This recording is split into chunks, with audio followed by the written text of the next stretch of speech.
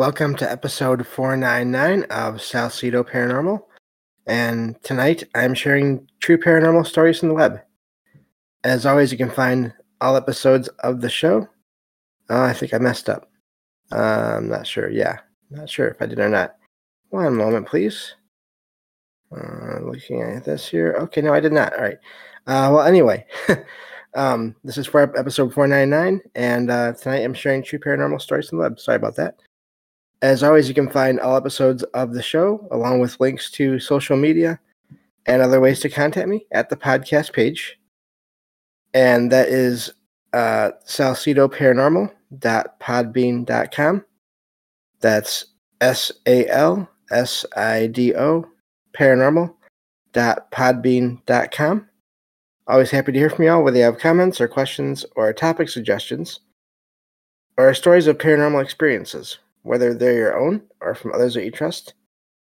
Happy to either read those or have you join me on the show to talk about them. Thank you all for listening, whether you are here for the live streams on Discord or if you listen to the podcast or YouTube feeds or the Troubled Minds Radio Network, KUAP, Digital Broadcasting. There you can hear replays of 2 episodes of the show every night at 6 p.m. Pacific, 9 p.m. Eastern, right before Troubled Minds Radio comes on. As always, I want to thank Michael Strange, host of Troubled Minds Radio, as well as Liam Martin, host of the Exile Minds podcast, for producing the shows and putting them up on the station as you hear them there with all the music and everything. If you'd like to support the show, there are some different ways to do that. You can always share the show with others and rate and review it on your podcast platform of choice. You can also find paranormal fiction and nonfiction books I've written over on Amazon. And I have a Patreon page where there is content there. Just 1 episode for now, more to come, probably in November. And there you can sign up for any level, any membership tier level there, and get that content over there as well and help out the show in that way. Or you can just make a one-time donation to the show through PayPal or Venmo. As there are expenses in making the show, I appreciate your help. I never expect it, but there are, if you would like to help, that'd be amazing. There are always expenses in making these shows, from research material to equipment to travel expenses. In about a couple of weeks, 2 weeks, 2.5 weeks, I will be going to the Mid-Michigan Paracon, November 4th and 5th of this year. That's Saturday and Sunday. And to listen to all the presentations and hopefully meet a lot of people there and make some audio recordings of myself and anyone else that wants to join me, talking all about the paranormal and then experiences as well, if you'd like. And I'll be sharing those on future shows once I get back home. And I think that covers just about everything. Sorry for the awkward start there. I thought I had messed up the recording, but it looks like everything is okay. So that's a good thing. So I think I can get to the stories now, and we'll go from there. So let me see here. Get to the file. This first story says, this happened last year, around September or October, while I was working as a security guard in a major city in Michigan. The site is usually quiet, and I am used to the surroundings. During the evening shift, I saw something unusual on a camera while I was reading a book. I saw lights that appeared to be floating back and forth in the camera's view. I was alone at the time. At first, I considered it might be a bug on the camera or something else. I investigated but found nothing in the room. The camera showed nothing when I returned to my station. I brushed off this incident and continued on my routine. 40 minutes later, the hovering lights reappeared. I walked back to check again, but still couldn't explain the incident. And that's where that one ends. It's amazing how many stories they show up every once in a while here and there. How many stories you can find about people that are in that kind of position, working security in a place, and And sometimes it's things they see in person. Sometimes it's things like this where they see something on a camera and then they go to try to figure it out and they can't. I think my favorite example of that from a while ago is a story I shared in the show about someone working in the office of a hotel, and they kept on seeing this mass of darkness moving around their hotel lobby when it was late, really late at night. No one was in the area at all. I think it was the lobby. Either way, it was part of this hotel, and they they can only see it on the camera. When they went and looked in the room, there's nothing, but it was showing up on the camera, and it was apparently too big for it to be just a bug or anything like that, if I remember right. So, but yeah, these stories of sightings through cameras or through devices, or even just sightings from people that work security, are always amazing. And I feel like that's just, I wonder just how many stories there are like that that never get shared. So, I wonder about the history of the place, of course, but beyond that, sounds like they were seeing something there going on. So yeah, I think that's all for that one. Moving on to the next story here. This one says, I recently came back from college to visit my mom in Philadelphia. I've always loved jogging through a local cemetery near where she lives, so I decided to do that again while there. I enjoyed the quiet and peaceful atmosphere with sounds of nature. It was dusk one day when I was jogging on a small service road that leads to another nearby cemetery. There was 100 yards of uncut grassland and weeds on either side of the road, with dense forests ahead. I saw a girl in her mid to late teens sitting on a dead log near the road, wearing 70s style clothing. She didn't initially acknowledge me, instead, facing the dark woods. I said hello as I passed, and she turned toward me. Her face was unusual, with large eyes, a tiny nose, small mouth, and pale skin. Her eyes were white and blue, with dark rings around the irises. A strange force hit my perception when I locked eyes, making everything detailed and surreal. Time seemed to slow down, and I lost the sounds of my own footsteps and crickets along with all the other sounds of nature. I turned around after a few seconds, but the girl had disappeared, leaving only the dead log. I checked the area but found no sign of her. I felt the sense of being watched and had a chilling experience. I ran home as fast as at a fast pace. There we go. Never wanting to jog through that area again. And that's where the story ends. And I don't blame them there. I wonder, it sounds almost alien-like in a way. Maybe not for sure, but doesn't sound like a regular person with the eyes being that way. I don't know. Maybe I'm mistaken on that. I really normally can't see eyes very well on people, but just because of my low vision, ironic enough there. But just the feeling that they got even is odd as well. It seems like, I wonder what could cause that if it was just a regular person sitting on a log.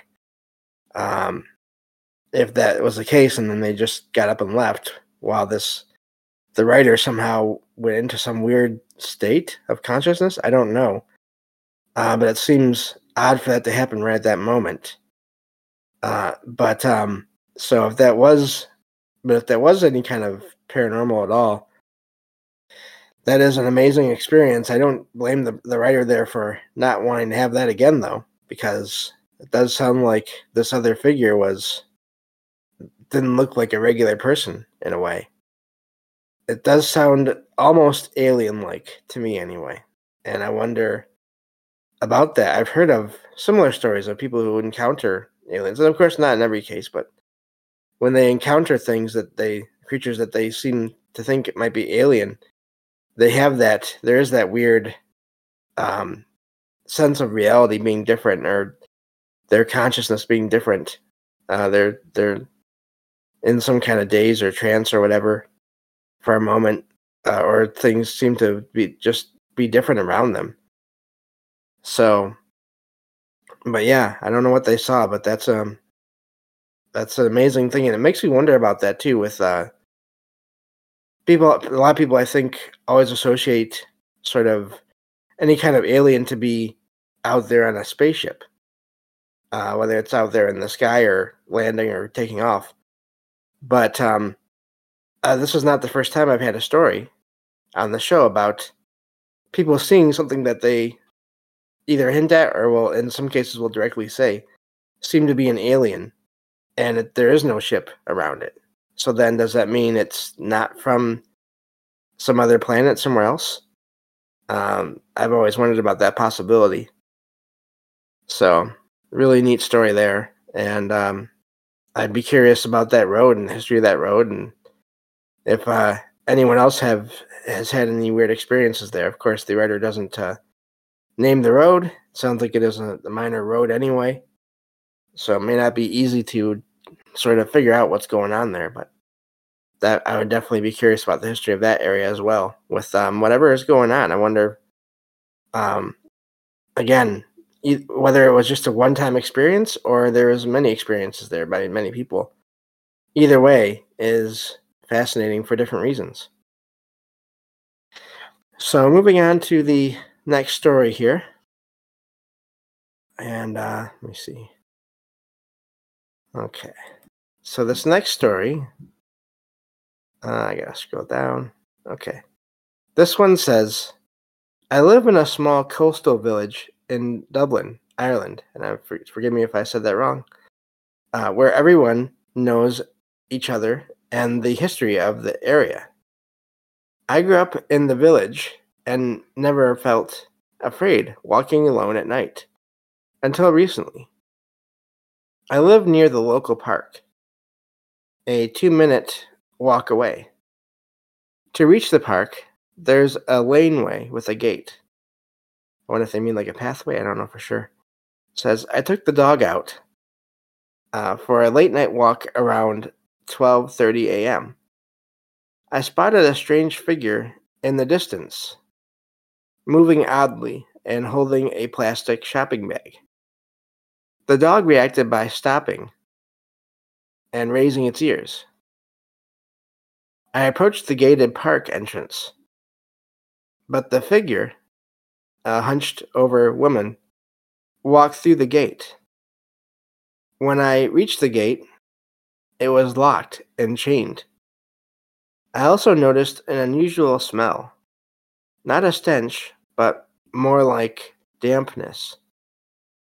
I felt scared, with the hairs on the back of my neck standing up on end, and hurried home. I shared the experience with my mother, who didn't take it seriously. Later, I told a friend and her mother, who confirmed that many locals have seen the old woman with the shopping bag in the laneway for years. The apparition is considered harmless, possibly a lost soul trying to return home with her shopping. I now take an alternative, longer route to the park and avoid going there at night. And that's the end of that story. Again, with these experiences, this time it sounds a lot more like sort of a traditional image or appearance or apparition of a ghost or a spirit. The dampness is odd. I haven't heard of that too much with apparitions overall. So I don't know what that means, but also I wonder what kind of waterways are there, of course. Now thanks to a good friend of the show, Derek, who is going to be on soon again. So probably around, it looks like tomorrow night, I believe, as I'm recording this for episode 500. But I wonder about waterways through the area. It is on the coast, they said, so that could be something. But the point there is this figure coming from sort of somewhere that there's a lot of water, and somehow it is connecting with this apparition, whatever it is made of? Is there some kind of, just barely any, but some kind of solid bit there that is sort of at the center of the apparition that the water somehow attaches to? I don't know, but again, everything there seems like almost like a traditional ghost story, except for that dampness, that smell. Although I'm wondering, yeah, I don't know what to make of that really. But also, again, obviously, it's amazing that people there in that area, once the writer started telling people about it, they knew what they were talking about. They knew what the writer was talking about, and many people have seen her before in that same area. So that's always amazing when you can get that kind of verification, and it doesn't happen all the time. I don't really feel qualified to give a percentage on how often it does happen, but it's not. This is not the first time I've heard of a similar story. I guess it would be, as far as what I've covered, it's not super common, but it's not unheard of either. I feel like I've heard read a few stories where people in the area sort of know what the person that had the experience is talking about, but it's not. By no means is it every case or most cases that I've read about. So yeah, that's just really amazing there, that story. And going through the locked gate, that tells you right there that's not a regular person. So I wonder what it is about gates, and especially when they're made of metal, if that sort of plays, how that affects everything too. So just a sort of a side thought there. But anyway, moving on to the next story here. Let's see. Gotta get back to the file. There we go. So this one says, there is a cabin in the woods on a property next to my family's own property in the California foothills. It has been abandoned for a long time, undiscovered by myself until a couple of years ago. It has been uninhabited for 20 years. The last resident passed away in the house.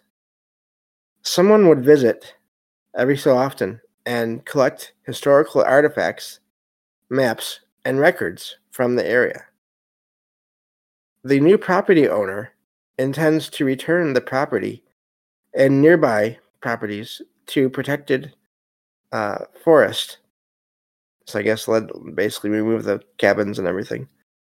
I'm guessing there. It says, as soon as they made this known to the public, strange things started happening there. The cabin was found disheveled. I have a hard time with that word. As if a strong wind blew inside. Papers, photos, maps, and other items were strewn across the floor.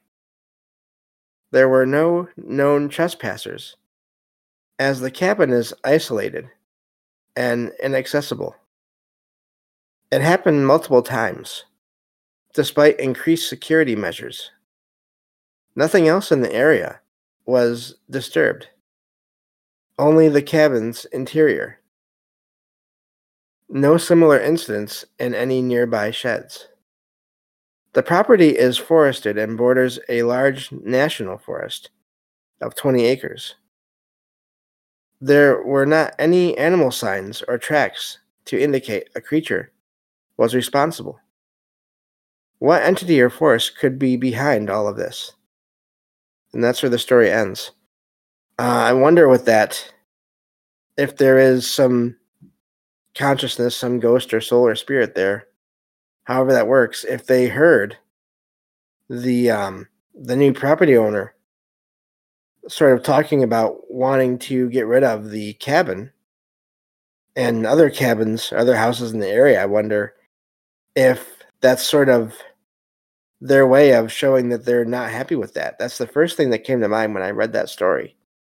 Um, and of course, it's hard to say, but also I think it's amazing in that it only happened inside that cabin, but there was no sign of anyone ever breaking in or any animals ever breaking in.